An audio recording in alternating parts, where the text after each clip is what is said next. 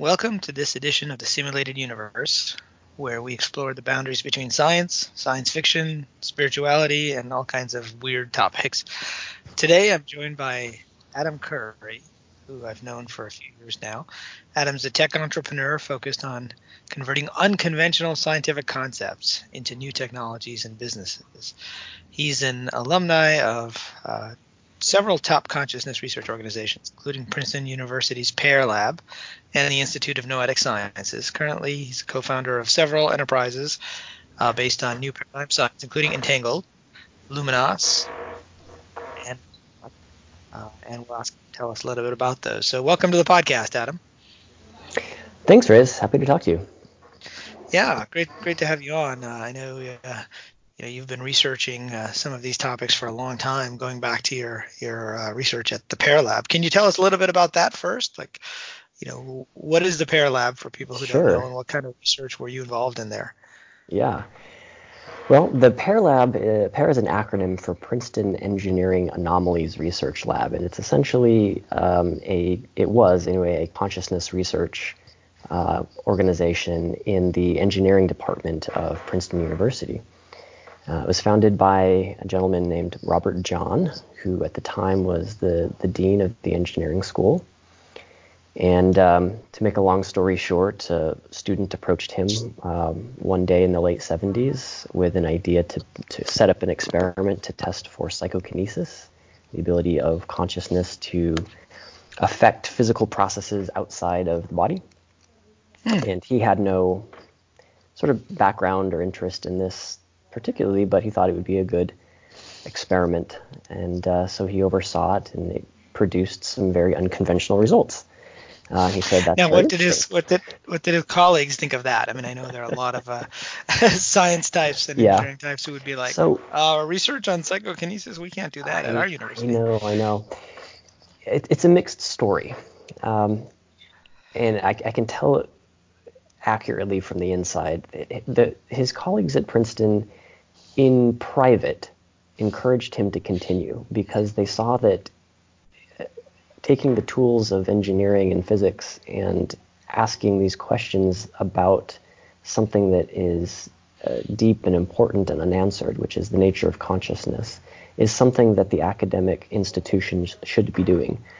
In public, their support waned a bit, let's say. And this is the 70s and 80s. Yep. I found that as well, that privately, many researchers and academics are very open to these types of phenomena, but publicly they are very careful about what they say. Yeah. That's right. And I understand. It was a different world back then. Currently, consciousness is the big thing in university academic circles, but it was an unwelcome subject for many decades. Okay, and so how did that experiment then lead to the PEAR Lab? Well, I'll explain the experiment a little bit because it definitely bears upon all the subjects that you talk about on your podcast. The experiment involved setting up a device called a random number generator. And this isn't like a random number generator function in a computer where it just uses software to create some random number. Instead, you're looking at fundamentally random, intrinsically random physical processes. In most cases, it's a quantum process. So the behavior of a photon under certain conditions, the behavior of electrons under certain conditions, radioactive decay. These types of things are intrinsically random. And are those the only things that are really random? Because, in computer science, getting true random numbers is very difficult.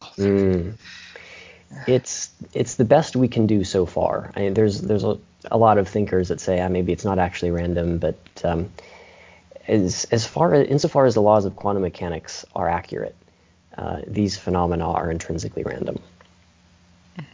It's looking at the very foundation of the very fabric of the physical world, at least as far as as deep as we can see. It's the quantum world. So you can create these devices very easily to look at the behavior of quantum level particles or situations. I mean, do these devices actually, are they actually dealing with individual photons or individual electrons? They are. So in the early days of the lab, we had I say we, this is before I was even born, but there was a radioactive random number generator that had decaying isotopes and sensors around that isotope. And depending on which detector was hit, that machine would represent that as a 1 or a 0. So you'd have this strings of 1s or 0s, but it was really representing unpredictable radioactive decay. But that machine was like 40 pounds and $100,000 in 80s money. It was ridiculous. And that eventually developed into smaller electronic devices. You can, it turns out, get the same effect using electron tunneling, which is where you hurl electrons at a barrier, an electromagnetic barrier, and tunnel through, meaning sort of teleport to the other side, or they bounce off. And you can measure whether or not it teleports or bounces off. And we're not talking about individual electrons, of course, but this is voltage differences amplified. And that can give you a nice one stream of 1s and 0s. But lately, in the last 10 years, photon devices that can get down to a granular have become viable in the laboratory. Yeah, I actually saw one of those recently. I was doing, I was at some experiments conducted by Tom Campbell, who's advocate of the simulation idea down in Southern California, and they had these measuring devices that could measure individual photons. But it was really hard to get down to just one, because even if you turned the light off in the room, there was still photons bouncing around. So we'd get to like tens of photons, fairly easily, but it was really hard to get down to single digits and have it detect, one photon. Yeah, it's not so easy. The devices that are being used now are these sealed tubes, and you'll have an emitter that's sort of a highly controlled LED or laser on one side, and on the other side of the tube you'll have kind of an amplified photodetector. Basically, it's a glorified DSLR camera. And you're not measuring the photon itself, but you're measuring knock-on effects, highly amplified knock-on effects of single photons. And that seems to do the job. In any case, it is actually getting to the level where we can look at the granular behavior indirectly of single quantum particles. Okay, so back to the experiments then, right? So these devices are random number generators, and you're generating 0s and 1s based on them. That's right. And so a random system will behave in a certain predictable way, and it's predictable in the ways that we understand probability and statistics. If you have a string of 1s and 0s, you'll get a Gaussian distribution. You're expected to get about a 50-50 balance of 1s to 0s, right? Yep. If it's truly random. And so you could look at the outcomes and sort of sort the outcomes into columns, and you get this nice Gaussian distribution. And the experiment that was done at the PEAR lab and now many other places is to have an individual interact with that machine and attempt to, using only their thoughts, nudge the output of that machine in some direction, meaning produce more 1s or produce more 0s, just by thinking or wishing, more 1s or more 0s. And what is it you're thinking at that point? Is it just 1s or 0s, or is it affected by other kinds of thoughts? Or Good question. The answer is we don't know. The lab in the experiment, the people that are interacting with the machine are instructed to use whatever strategy feels good to them. Meaning, if you just intend to make the machine produce more 1s, for example, do that however you'd like. If you'd like to do breathing exercises or meditation or something like that along with it, you're welcome to. But the key is that you're attempting to exert some sort of influence that is not an influence that is explained or expected by our current, let's say, mainstream perspective of what consciousness is, meaning it's kind of this illusion that's withheld or kept entirely in the brain and doesn't have any ability to affect the world outside of it. Right. Yeah. I kind of like to say, we're stuck in the 1980s PCs before they were networked, right? Everybody is their own device. That's and right. There's no networking is the currently accepted model. Well, so how statistically significant were these results? Like how many ones or zeros were you getting? Like what Yep. was the deviation? Yeah. Well, it really depends on the person. So it seems like everyone can do it. All people can do it. Some are definitely better than others. There's not a really clear between particular strategies and outcomes, but individuals will have stronger results, and individuals may have strategies that seem to work for them, whereas other strategies don't. In the classic experiment, you would have the machine produce 200 bits per second, which is called a trial. So the mean is 100. If you've got 200 ones or zeros, about 100 should be ones, 100 should be zeros, so the mean is 100. And you collect several thousand trials for each person, and you kind of put it together. Individuals all over the place, ranging from z-scores of 1 to z-scores of even 5 or 6 we've seen before, which are enormous odds against chance. Cumulatively, so explain that. Like if it's yep. a z-score of 5 or 6, like what would that mean out of the 100? If you're supposed to get like 100 ones Yep. and 100 zeros, what would that mean? A z-score is basically the standard deviation.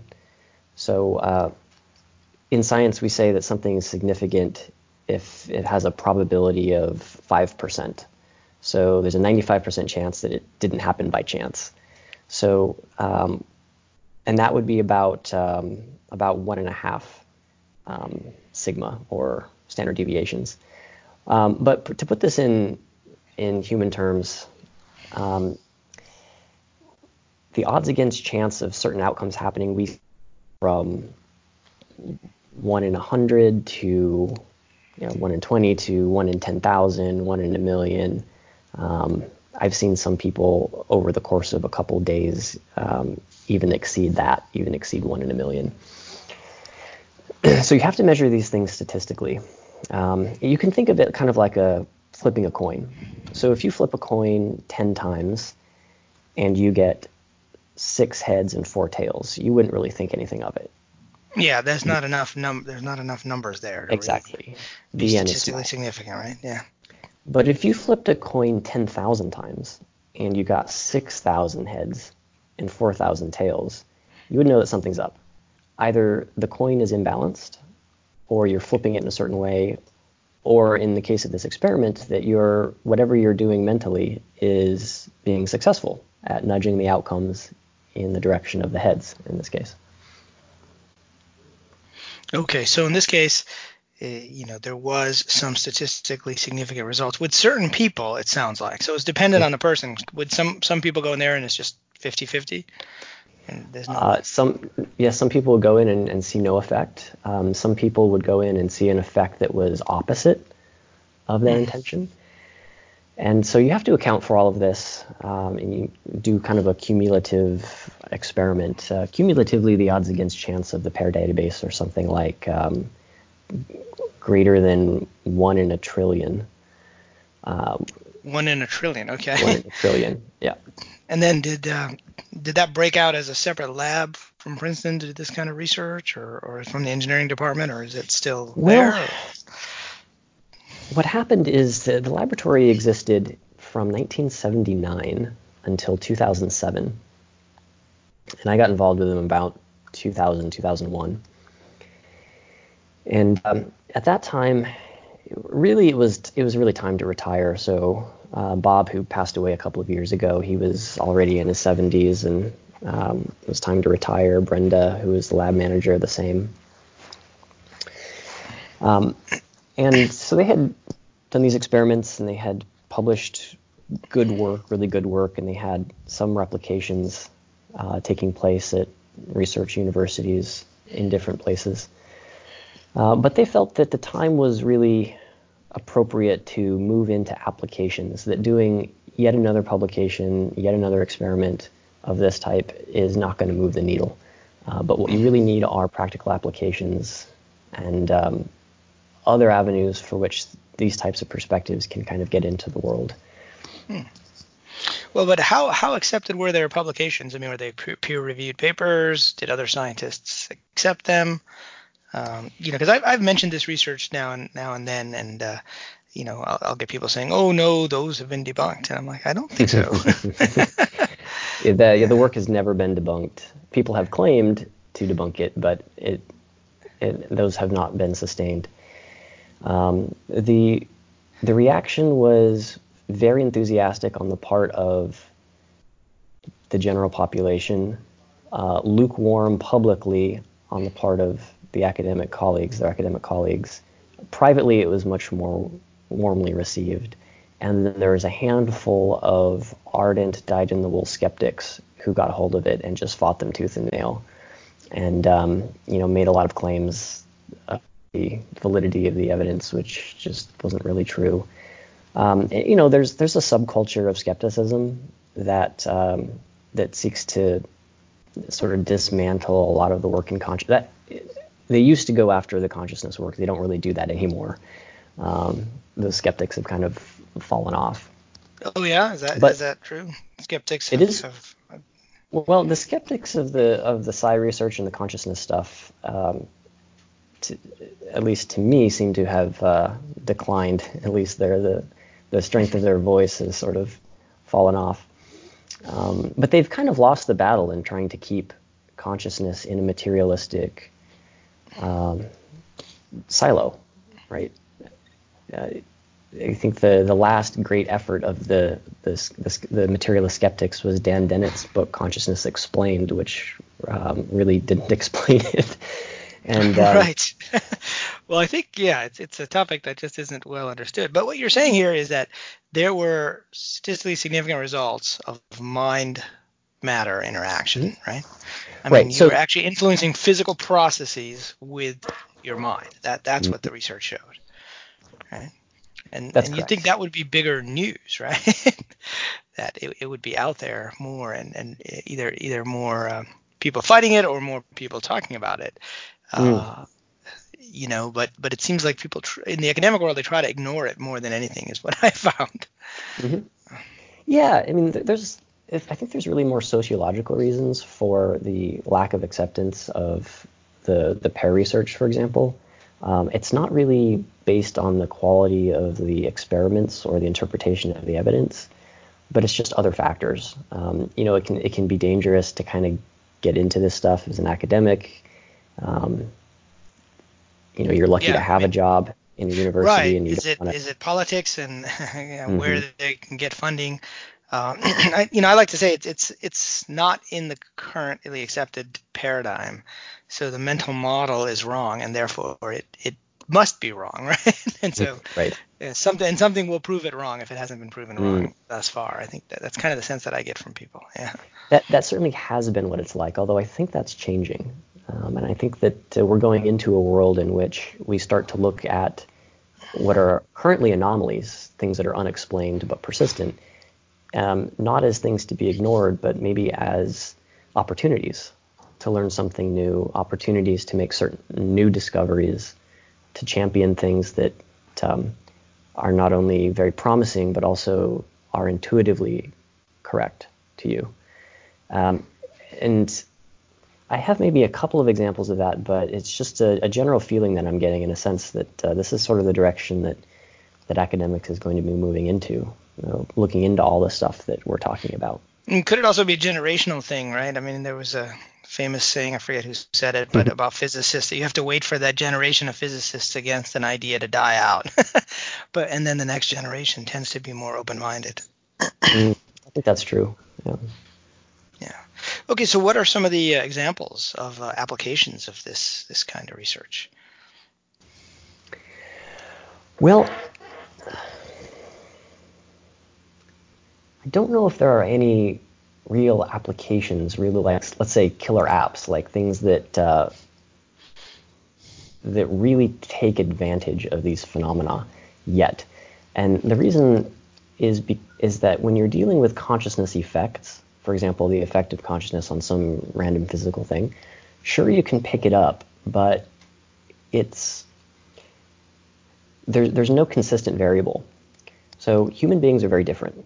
Each one of us is different. Each one of us is different at different times. And if we're the ones that are driving the effects, then the effects themselves, by their very nature, are not very predictable. So it's very difficult to build a technology around effects that are not predictable, around effects the driver of which is constantly changing. So I think that if this is more in the realm of like speculation, but I think that if we were to develop a technology utilizing these things, we'd have to think differently about technology first, meaning we'd have to maybe expand our understanding, definition, and expectations of technology. I'm giving a talk in a couple of months about my attempts to do that very thing, however, with kind of bridging consciousness research and synchronicity. We can get into that if you'd like. Yeah, let's talk about that a little bit. And does this relate to your Entangled app, or it does in a way, yes. Okay. Yeah, Certain let's talk learnings about that. From that. So,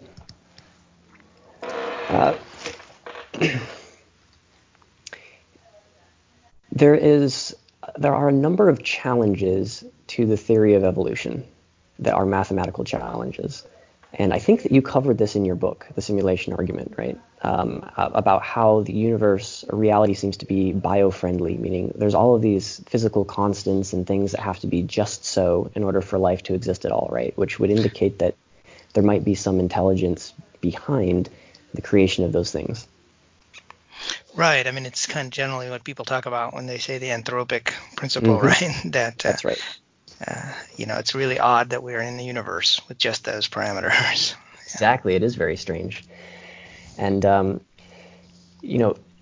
think that scientists have been reluctant to embrace that view, even though it's quite clearly true, because there has been an assumption that is a theological argument, that you need to go away from the sort of predictable Darwinian theory of explaining how we got here and embrace some sort of creator. And they're not exclusive, but I don't think that that's necessarily the case. One example, or one potential counter explanation, would be the simulation argument, meaning that we live in a simulation, and the bio-friendly properties are just properties of what was programmed for us, which I think is a perfectly viable explanation. Another is that consciousness is actually a thing that affects probabilities in a way that makes the statistical absurdity of existence not so absurd. So you can imagine so Darwinian theory is like you have this unlikely mutation that results in some sort of advantage that favors the ability of the organism to survive and thrive and therefore reproduce. And you can kind of back into the math and you do all these crazy statistics, and it turns out to be extraordinarily astronomically unlikely that all of these things happened. To the point where because you're relying on random chance, right? And then because you're relying on random chance. Yeah. But what we know about consciousness is that it can nudge random chance. It can actually nudge the underlying probabilities of the physical things around it. So without that, you're not seeing the full story. So it could be that the ability of consciousness to affect its world is also the ability of the consciousness to bring things to it that it needs for its survival, its growth, and its evolution. So in our modern life, this is what we call synchronicity, right? You needed help with something and you met somebody who happened to be able to help you do that, right? Right, at just the right time, right? At just the right time. You're starting to feel ill and you meet somebody who tells you about this book that has this, it's about this new supplement that is helping people in your case, and you take the supplement and you get better. Like stories like this, right? Yep. And so how would you define synchronicity? Now, there have been a lot of different, different examples of it, and I talked about synchronicity on this podcast and in my book a lot. Mm-hmm. But what's your basic definition of synchronicity? Well, I think synchronicity is it's the ability of the mind to understand events that happen to it in some meaningful context. I think that consciousness actually creates synchronicities. I don't think it's just that we're retrofitting meaning on otherwise random events, but I think that there's a proactive capability or something like that, where some deep part of ourselves are bringing to us events, people, situations that are somehow meaningful to where we are in life, maybe at that moment or where we are in general. And so, and I think this is just what consciousness does. So there's an experiment that I'm rerunning right now. I'm calling it the plant experiment because I'm not creative with names. Plant, as in a plant experiment, and it's really getting to the heart of this synchronicity conversation, this evolution conversation, this technology conversation. It'll all kind of wrap it up together. Okay. So I'll explain the experiment, and it will make sense. So I have a box, and the box has 8 different compartments. It's a small box, and each compartment is totally shielded from all light. In the top of each compartment is an LED growing light, so it's a full spectrum light that can feed plants. And the light will shine for a period of time randomly in each of these boxes, and I can record how much time the light is shining in each of those compartments. It can only shine in one compartment at a time. And then in one of those compartments, I have a small houseplant that needs So this light. is kind of like an updated version of Schrodinger's cat Exactly. with the plant. Yes. Sure. Sorry. Keep going. And so I have a small houseplant that needs light to survive. And I will put it in one of these compartments. And then I'll record how much time the light is on in each of them. And when we originally did this, we did it a little bit differently, but what we found is that the light shone on the plant far more often than it shown anywhere else. Now Even though it was supposed to be completely random. Completely random. And you're using a quantum random noise source. So I think this is a very simple but profound experiment, maybe even more profound than the mind matter stuff of the PEAR lab, because you're using not intention so much as just life itself. I think we would all agree that a plant is alive, and at least I believe that a plant has some kind of consciousness by virtue of it being alive. Right. So you think the consciousness of the plant affected the light being on more in the compartment where the plant is? Or could it be the consciousness of the people around, like you and others? It always be you guys. Yeah, do you know which one? Because you put it in there, right? So you would never know. You would never know. So, so, but that's actually the exception that proves the rule in a way, because a positive outcome for the experiment is meaningful to me, right? Right, because you're the one doing the experiment, right? Exactly. So the question is, if a skeptic did the experiment, would he get the same results, right? That's a good question. The skeptic's mind power is stronger than a plant, and we don't know. Or would it still be that the plant consciousness is enough, or bioenergy, or whatever it is that the plant has, right? Cool. So how does this tie to synchronicity? Okay. So that's the framework that I want people to think about, is this plant, just basic life, affecting the world around it to bring it what it needs. So how can you turn that system into something useful for a human? Well, some friends and I have been playing with that for a couple of years now. And we built this system that has a random number generator, but instead of controlling the lights, it sends us messages on our mobile phones. The way that it works is you'll have some person, and that person will have a mobile phone that we can enter into a computer, a phone number, and the random number generator will be producing an even number of ones and zeros, and then at some point it will start to produce more ones, I guess. It will start to show a deviation pattern from the mean. And at that point, a computer recognizes that the pattern has started to change, and it will use the random number generator to pick a message from a pool of messages. Let's say we've got hundreds of messages, say different things, and it'll pick that and it'll text it to that phone number. And what kind of messages are these? Are these like fortune cookie type messages? They're all over the place. Some from fortune cookies, some are just words. But the key thing that we've been finding is that these messages arrive at times that are highly relevant to what we're doing or thinking at the moment. It's kind of spooky, actually. So, for example, when we first set this up, we were going to look for an office space. And so we go meet the gentleman who's showing us the office, and both of us immediately got really bad feelings about this space and the gentleman who was showing it to us.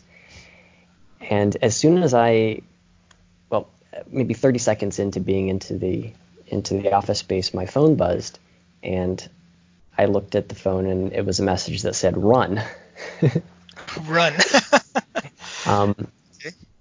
I have hundreds and hundreds of these stories. I have another friend who got a message on her phone that said "duck" a couple of seconds before lightning struck the building she was in. Oh, wow. Interesting. And actually, I have a story of that with you the first time that we met. I don't know if I ever told you. Right. You might have mentioned it. So we met in Mountain View, I think, right? That's right. A couple years ago. We met in Mountain View some years ago, and I had this thing running. And I remember as we were shaking hands to say goodbye, I felt my phone buzz, and I was walking away back to my car, and I looked at the message, and it was from this random number generator, and it said, "A firm handshake will form the basis of a solid friendship." That's great. And it happened right when we were shaking hands. Literally as we were shaking hands. Yeah. I used to get them just before I would turn my phone on, turn my phone off on a flight. The message that I would always get was, "Soon you will be far above the clouds." And that would be the last thing that I would see before.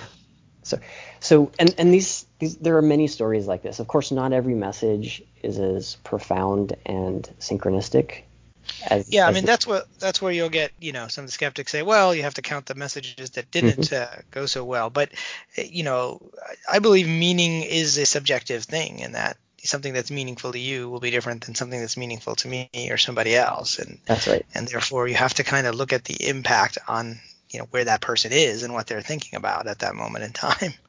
That's right. So we're playing with building this into an app right now that can give people these experiences and kind of create a community of people who are exploring and sharing synchronicities. And this can be maybe a tool to help us make better decisions, to navigate the world while being in touch with a deeper part of ourselves, who's maybe responsible for affecting the system in just the right way to send just the right message at just the right time.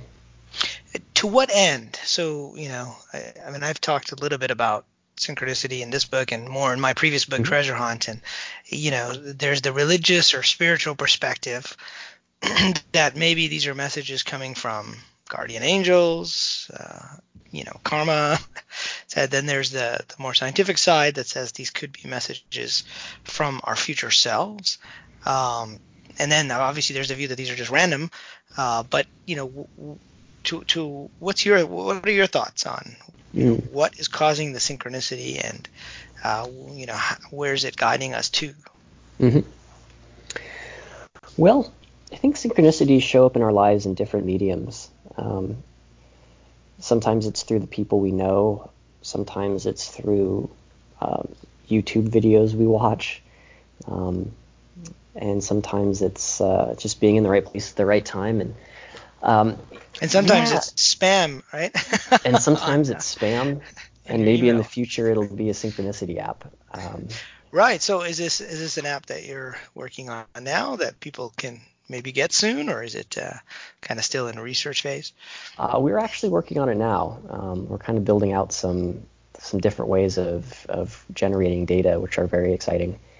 And we'll have to talk about that again when we on another podcast, I guess. When we're closer to, sure. Yeah. When you get closer it. to releasing it, absolutely. Cool. So this research ties to synchronicity. Because it's really a case of consciousness affecting the world around us or rearranging things. Mm-hmm.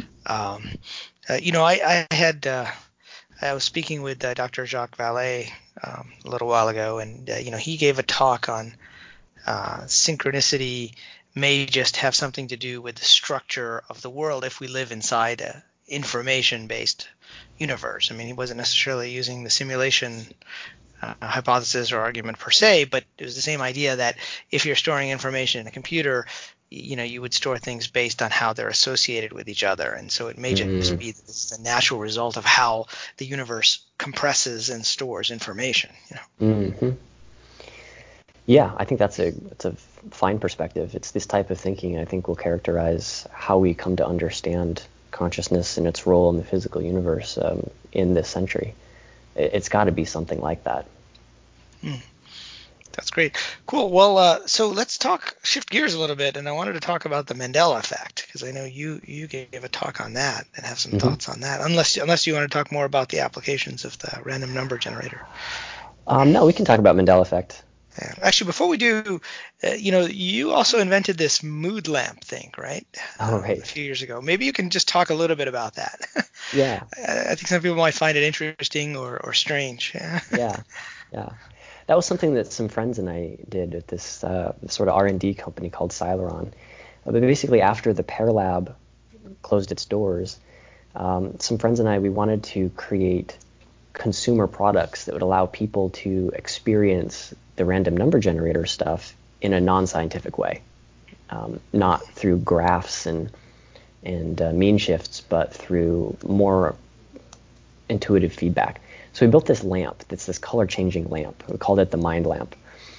And basically the lamp could turn different colors, and it would turn these colors based on the behavior of an internal random number generator. So the idea is that you could try to affect this lamp with your mind. So you'd plug it in, and it'd glow white, and then you'd think of a color. Let's say I want to make it turn blue. And so you'd think blue at this lamp, and most of the time it would turn blue. Or you'd think red and try to get it to turn red.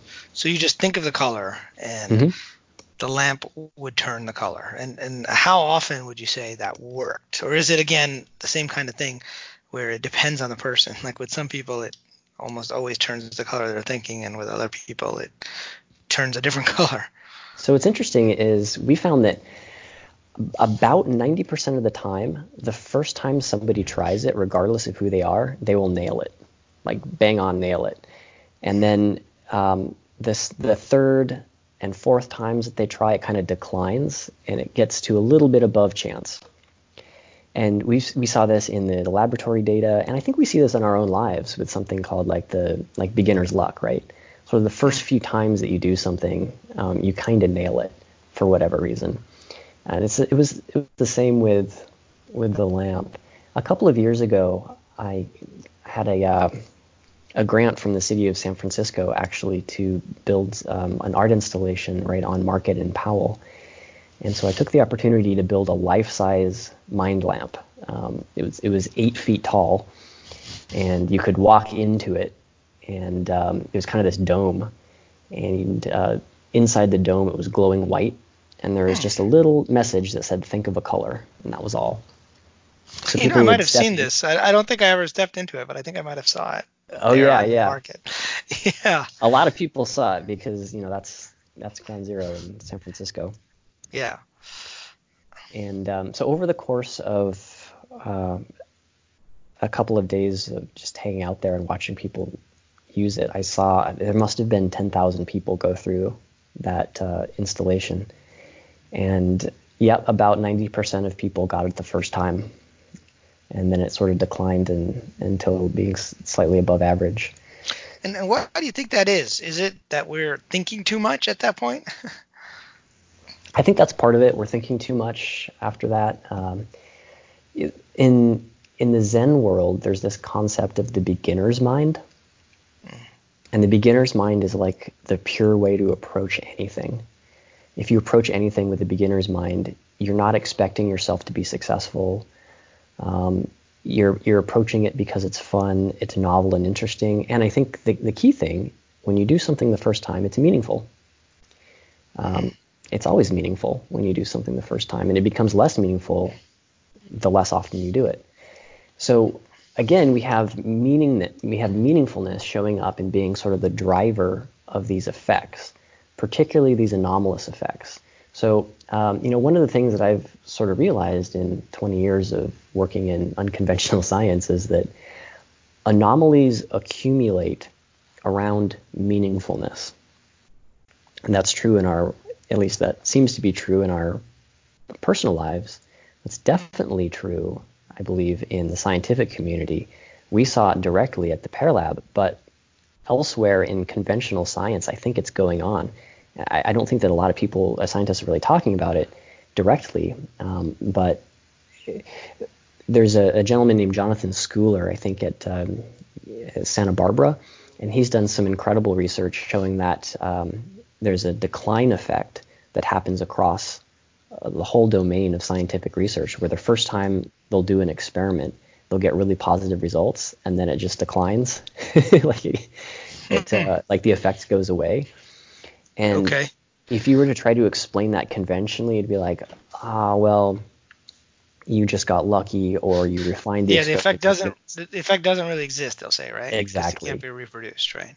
But what I think you're actually seeing is the fingerprints of meaningfulness on the part of the experimenter showing up in the outcome. But are you saying that the people who are doing it later don't want it to happen? It's not necessarily the case, like with the Oh, Mayan they do land. want it to happen. Yeah, Yeah, they do right. want it to happen, but But there so the may be something in psychology the gets conscious mind that's blocking things. I think exactly. you're onto something with your Zen mind. Because I talk about the Matrix a lot, and we're talking about mind over matter. I'll mention this idea of spoon bending, and that's one of the things that drives people crazy because they say, "Oh, that's been totally debunked, right? Hmm. There's no such thing as spoon bending." But there was a researcher, Jack Houck, I think, who was at Stanford, and he eventually would do these spoon bending parties, and he found that many people could, in fact, bend spoons that they brought to this party.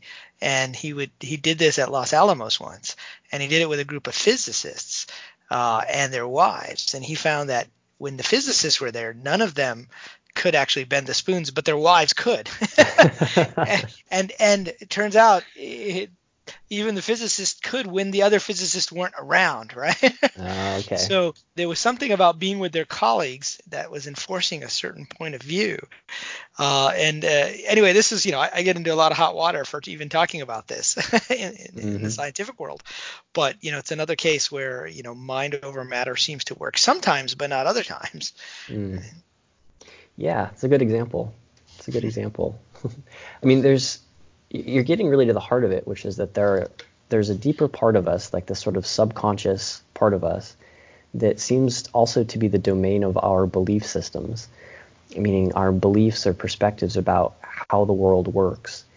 And this kind of plays traffic cop with anomalous functioning, I think, meaning maybe alone we can create certain effects, or around certain people, like the magic can happen, but around other people that goes away. In other conditions that goes away. Yeah. And I think there's something really deep here. This is maybe why when people had to do there's always this picture of these witches, right? Like, they are doing spells, and they can't do spells in the center, like in town square, at noon, right? They have to leave the town and go into the woods with a trusted group of other witches under the cover of darkness, and just like move away, right, in order for the magic to happen, to do their incantations and make spells. Just talking here about, in terms of archetypes. Right. Or the monk who has to leave the tribe and go, hide in a cave and meditate in order to, reach his enlightenment or, make crazy things happen. And I think what's going on there is a couple of things. One is that you have to get away from the counter effects of the belief systems of other people that would not allow your magic to happen. And you have to give your own self permission at a deep level to produce the anomaly, to produce the physical effect in the world, whatever it is.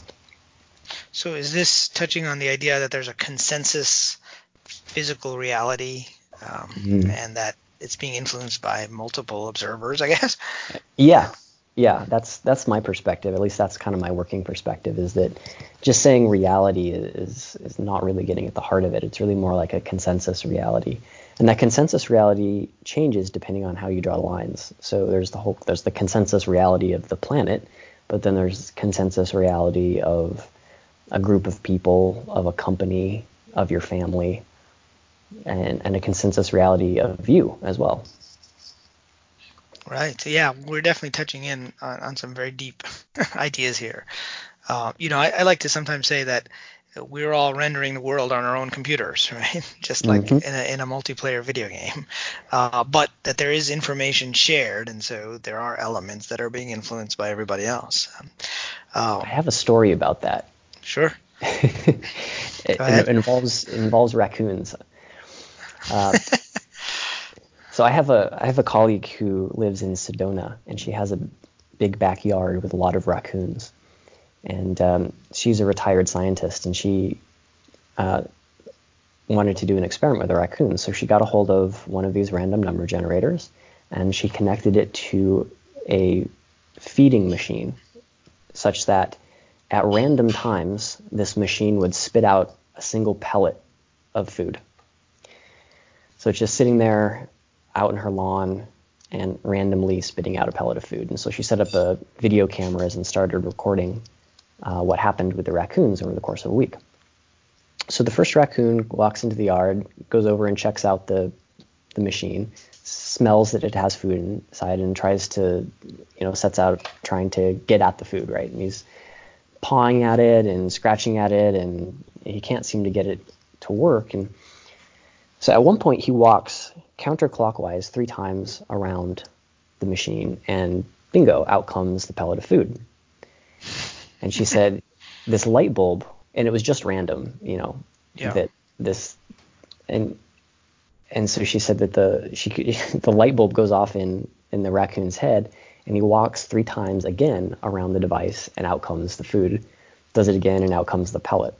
So what's happened is that the raccoon has interpreted an otherwise random event as being related to some procedure that he did, or some ritual, or something that he did, right?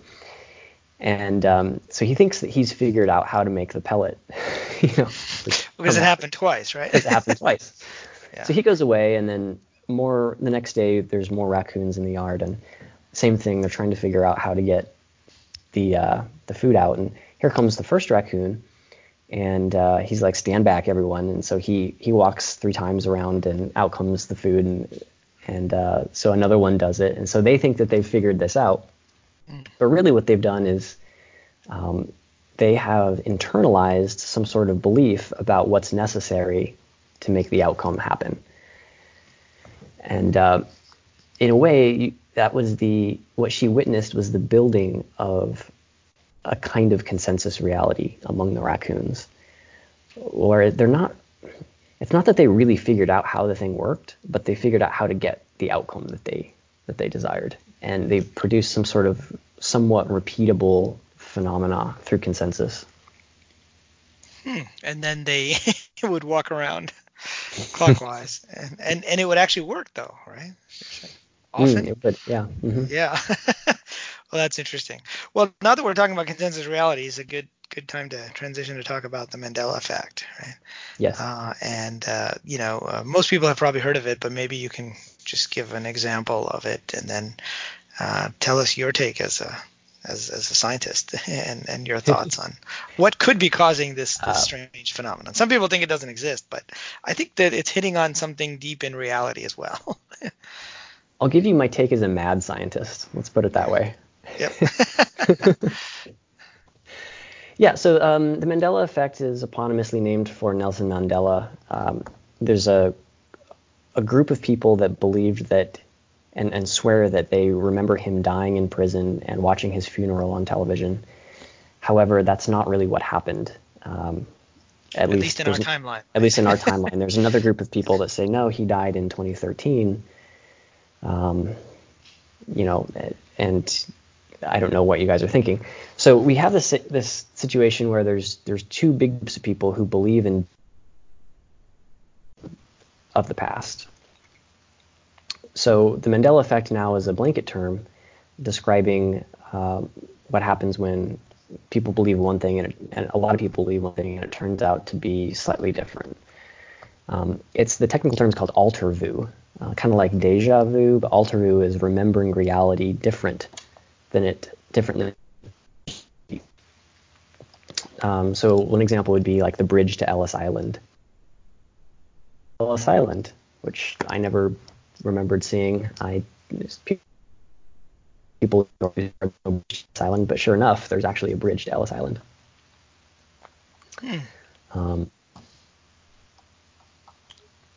Okay, so it's basically when a group of people remembers something that's different than what's at least in our consensus reality right now. So it's almost like you have a minority and a majority consensus about what they remember, right? Yeah, exactly. And so why isn't this just people misremembering stuff? Well, I think a lot of it could be.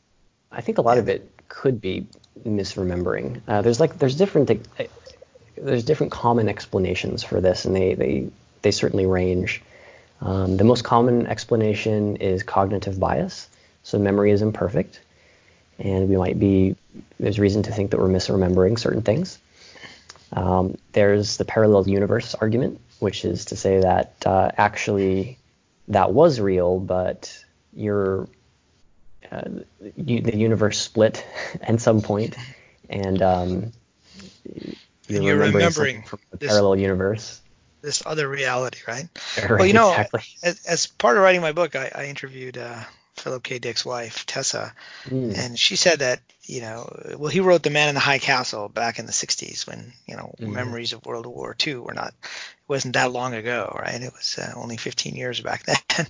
And she said that he actually remembered a timeline where the Nazis and the Japanese won World War II. And when he wrote that book, he was really remembering things as opposed to inventing things. And he firmly believed that. And that's, really, really interesting when you get into this idea of multiple timelines.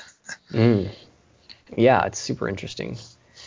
Well, where I come down on it is I think most of it is cognitive bias. But there's definitely the potential for something like this to be, as you say, to be pointing at something that's really interesting. If one of the things that I found is in looking at the explanations for the Mandela effect, there's a couple of problems. Two that I've identified. One is there's a very limited role for consciousness in any of these explanations. Right? Whether it's cognitive bias or parallel universes or simulation argument, or there's even a CERN explanation. And the second one is that there's a causality bias, meaning there's an implicit bias that causality only moves in one direction. And I'll explain that a little bit. So the role of consciousness stuff is basically everything that we've been talking about up to this point, which is that it seems that mind can nudge the probabilities of certain things. And the causality bias is assuming that the future, we think of the future as a probability function of the present, meaning that in 10 minutes, there's a good chance that we're still going to be talking. But maybe not, because maybe the internet goes down or something and we're not talking. So you could sort of model that based on what's the likelihood that the internet goes down or my computer dies, and you could get this sort of probability function of us being, of us talking in 10 minutes. But we assume that the past is set in stone, meaning what happened in the past, it always happened that way. There's no ability for it to ever change. But that's very asymmetrical. It might be true, but most things in the universe seem to have some sort of symmetry to them. Yeah. Now, are you also touching on this idea of like Wheeler's delayed choice experiment? A little bit. Mm-hmm. Okay, well, keep going. Yeah. So we can maybe understand or make a little bit of room for something like the Mandela effect to exist if we think of the past as, just like the future, a probability function of the present moment.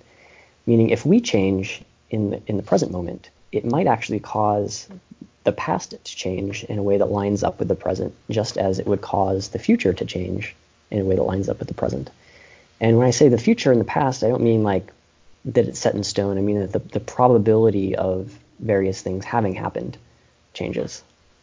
So a common example that I give is whether or not you locked your car this morning. So I don't know if you drove anywhere today, but I did. And I can't remember locking my car. Now, I think that I did because I usually lock my car. But maybe like I could think more about it and say, okay, well, maybe I was in a hurry to get in this morning, and I didn't get quite as much sleep as I usually do, both of which are true. And so I perhaps forgot to lock the car. You can kind of go down all these, you can create these stories basically where you lower the belief that you did lock your car in your own mind.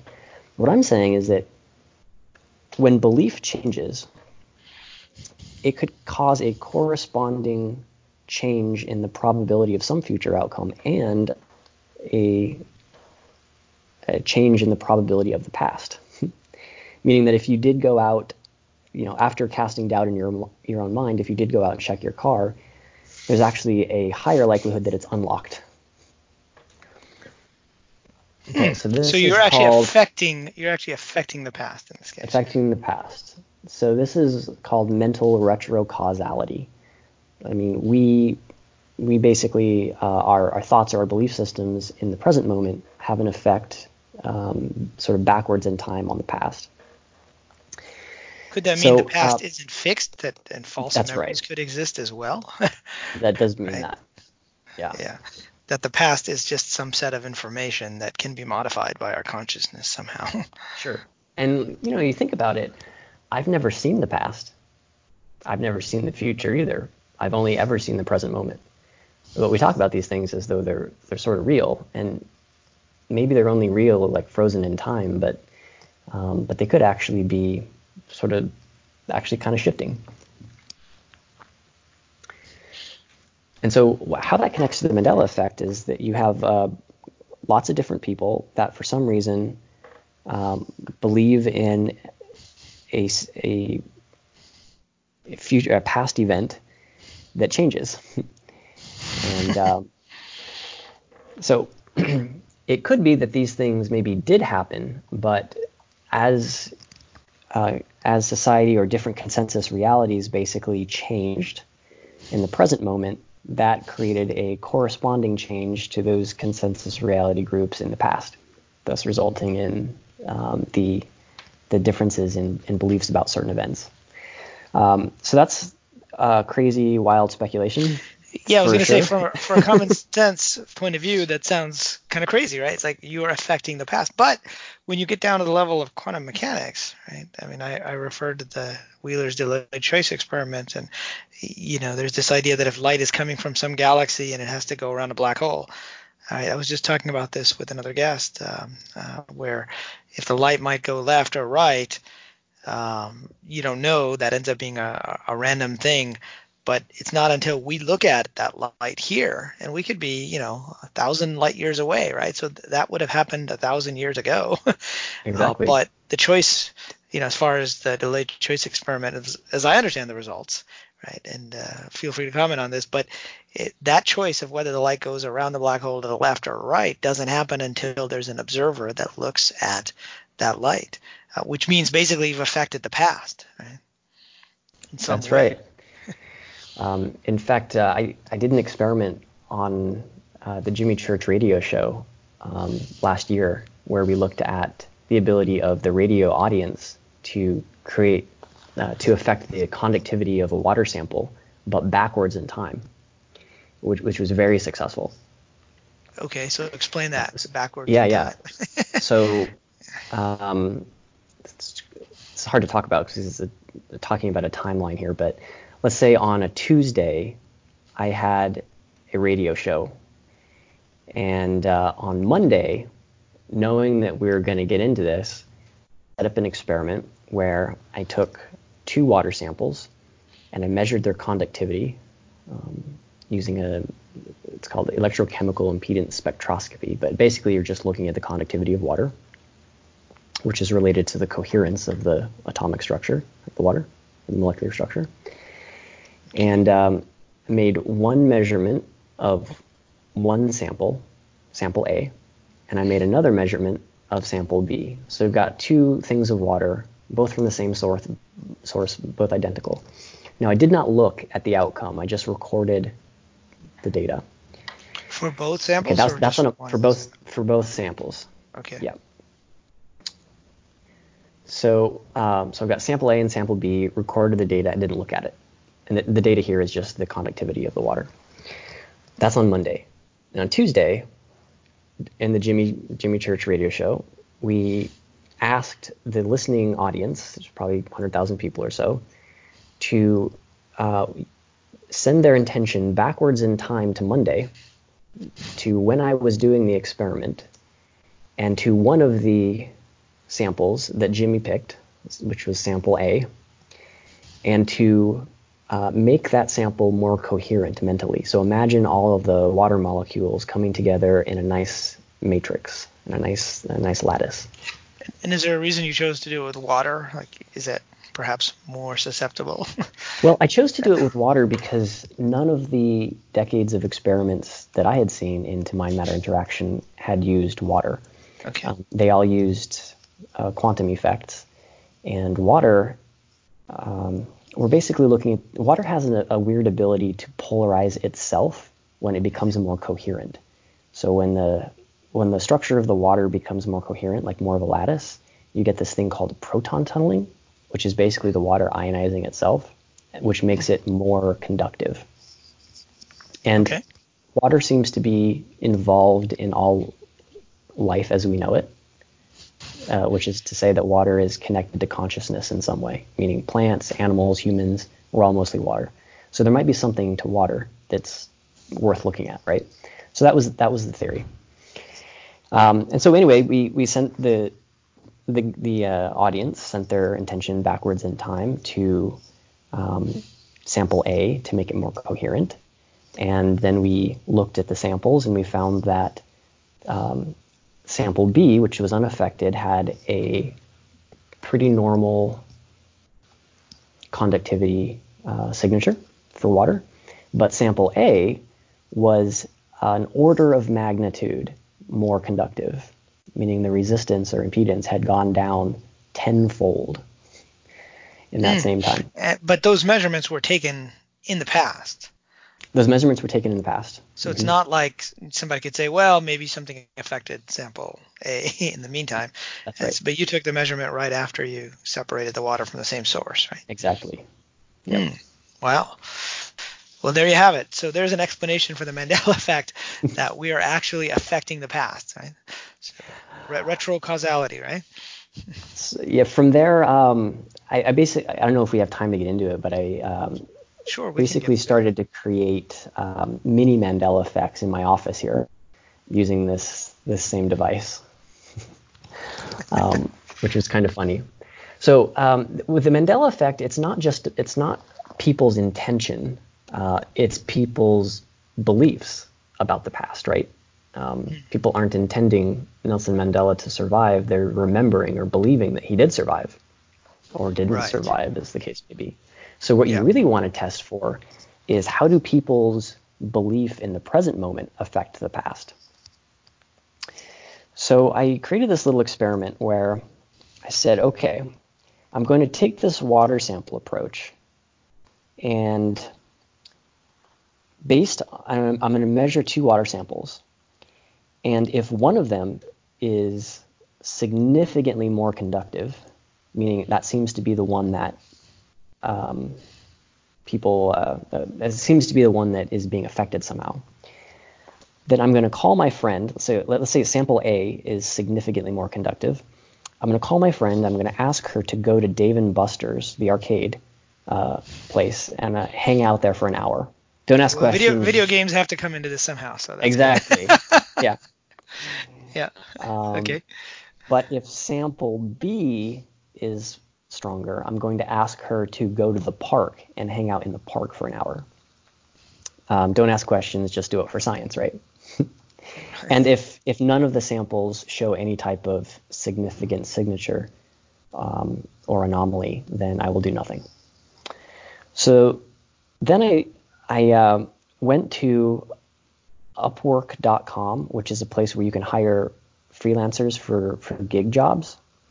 And I posted a job where the job was to believe that my friend went to Dave & Buster's.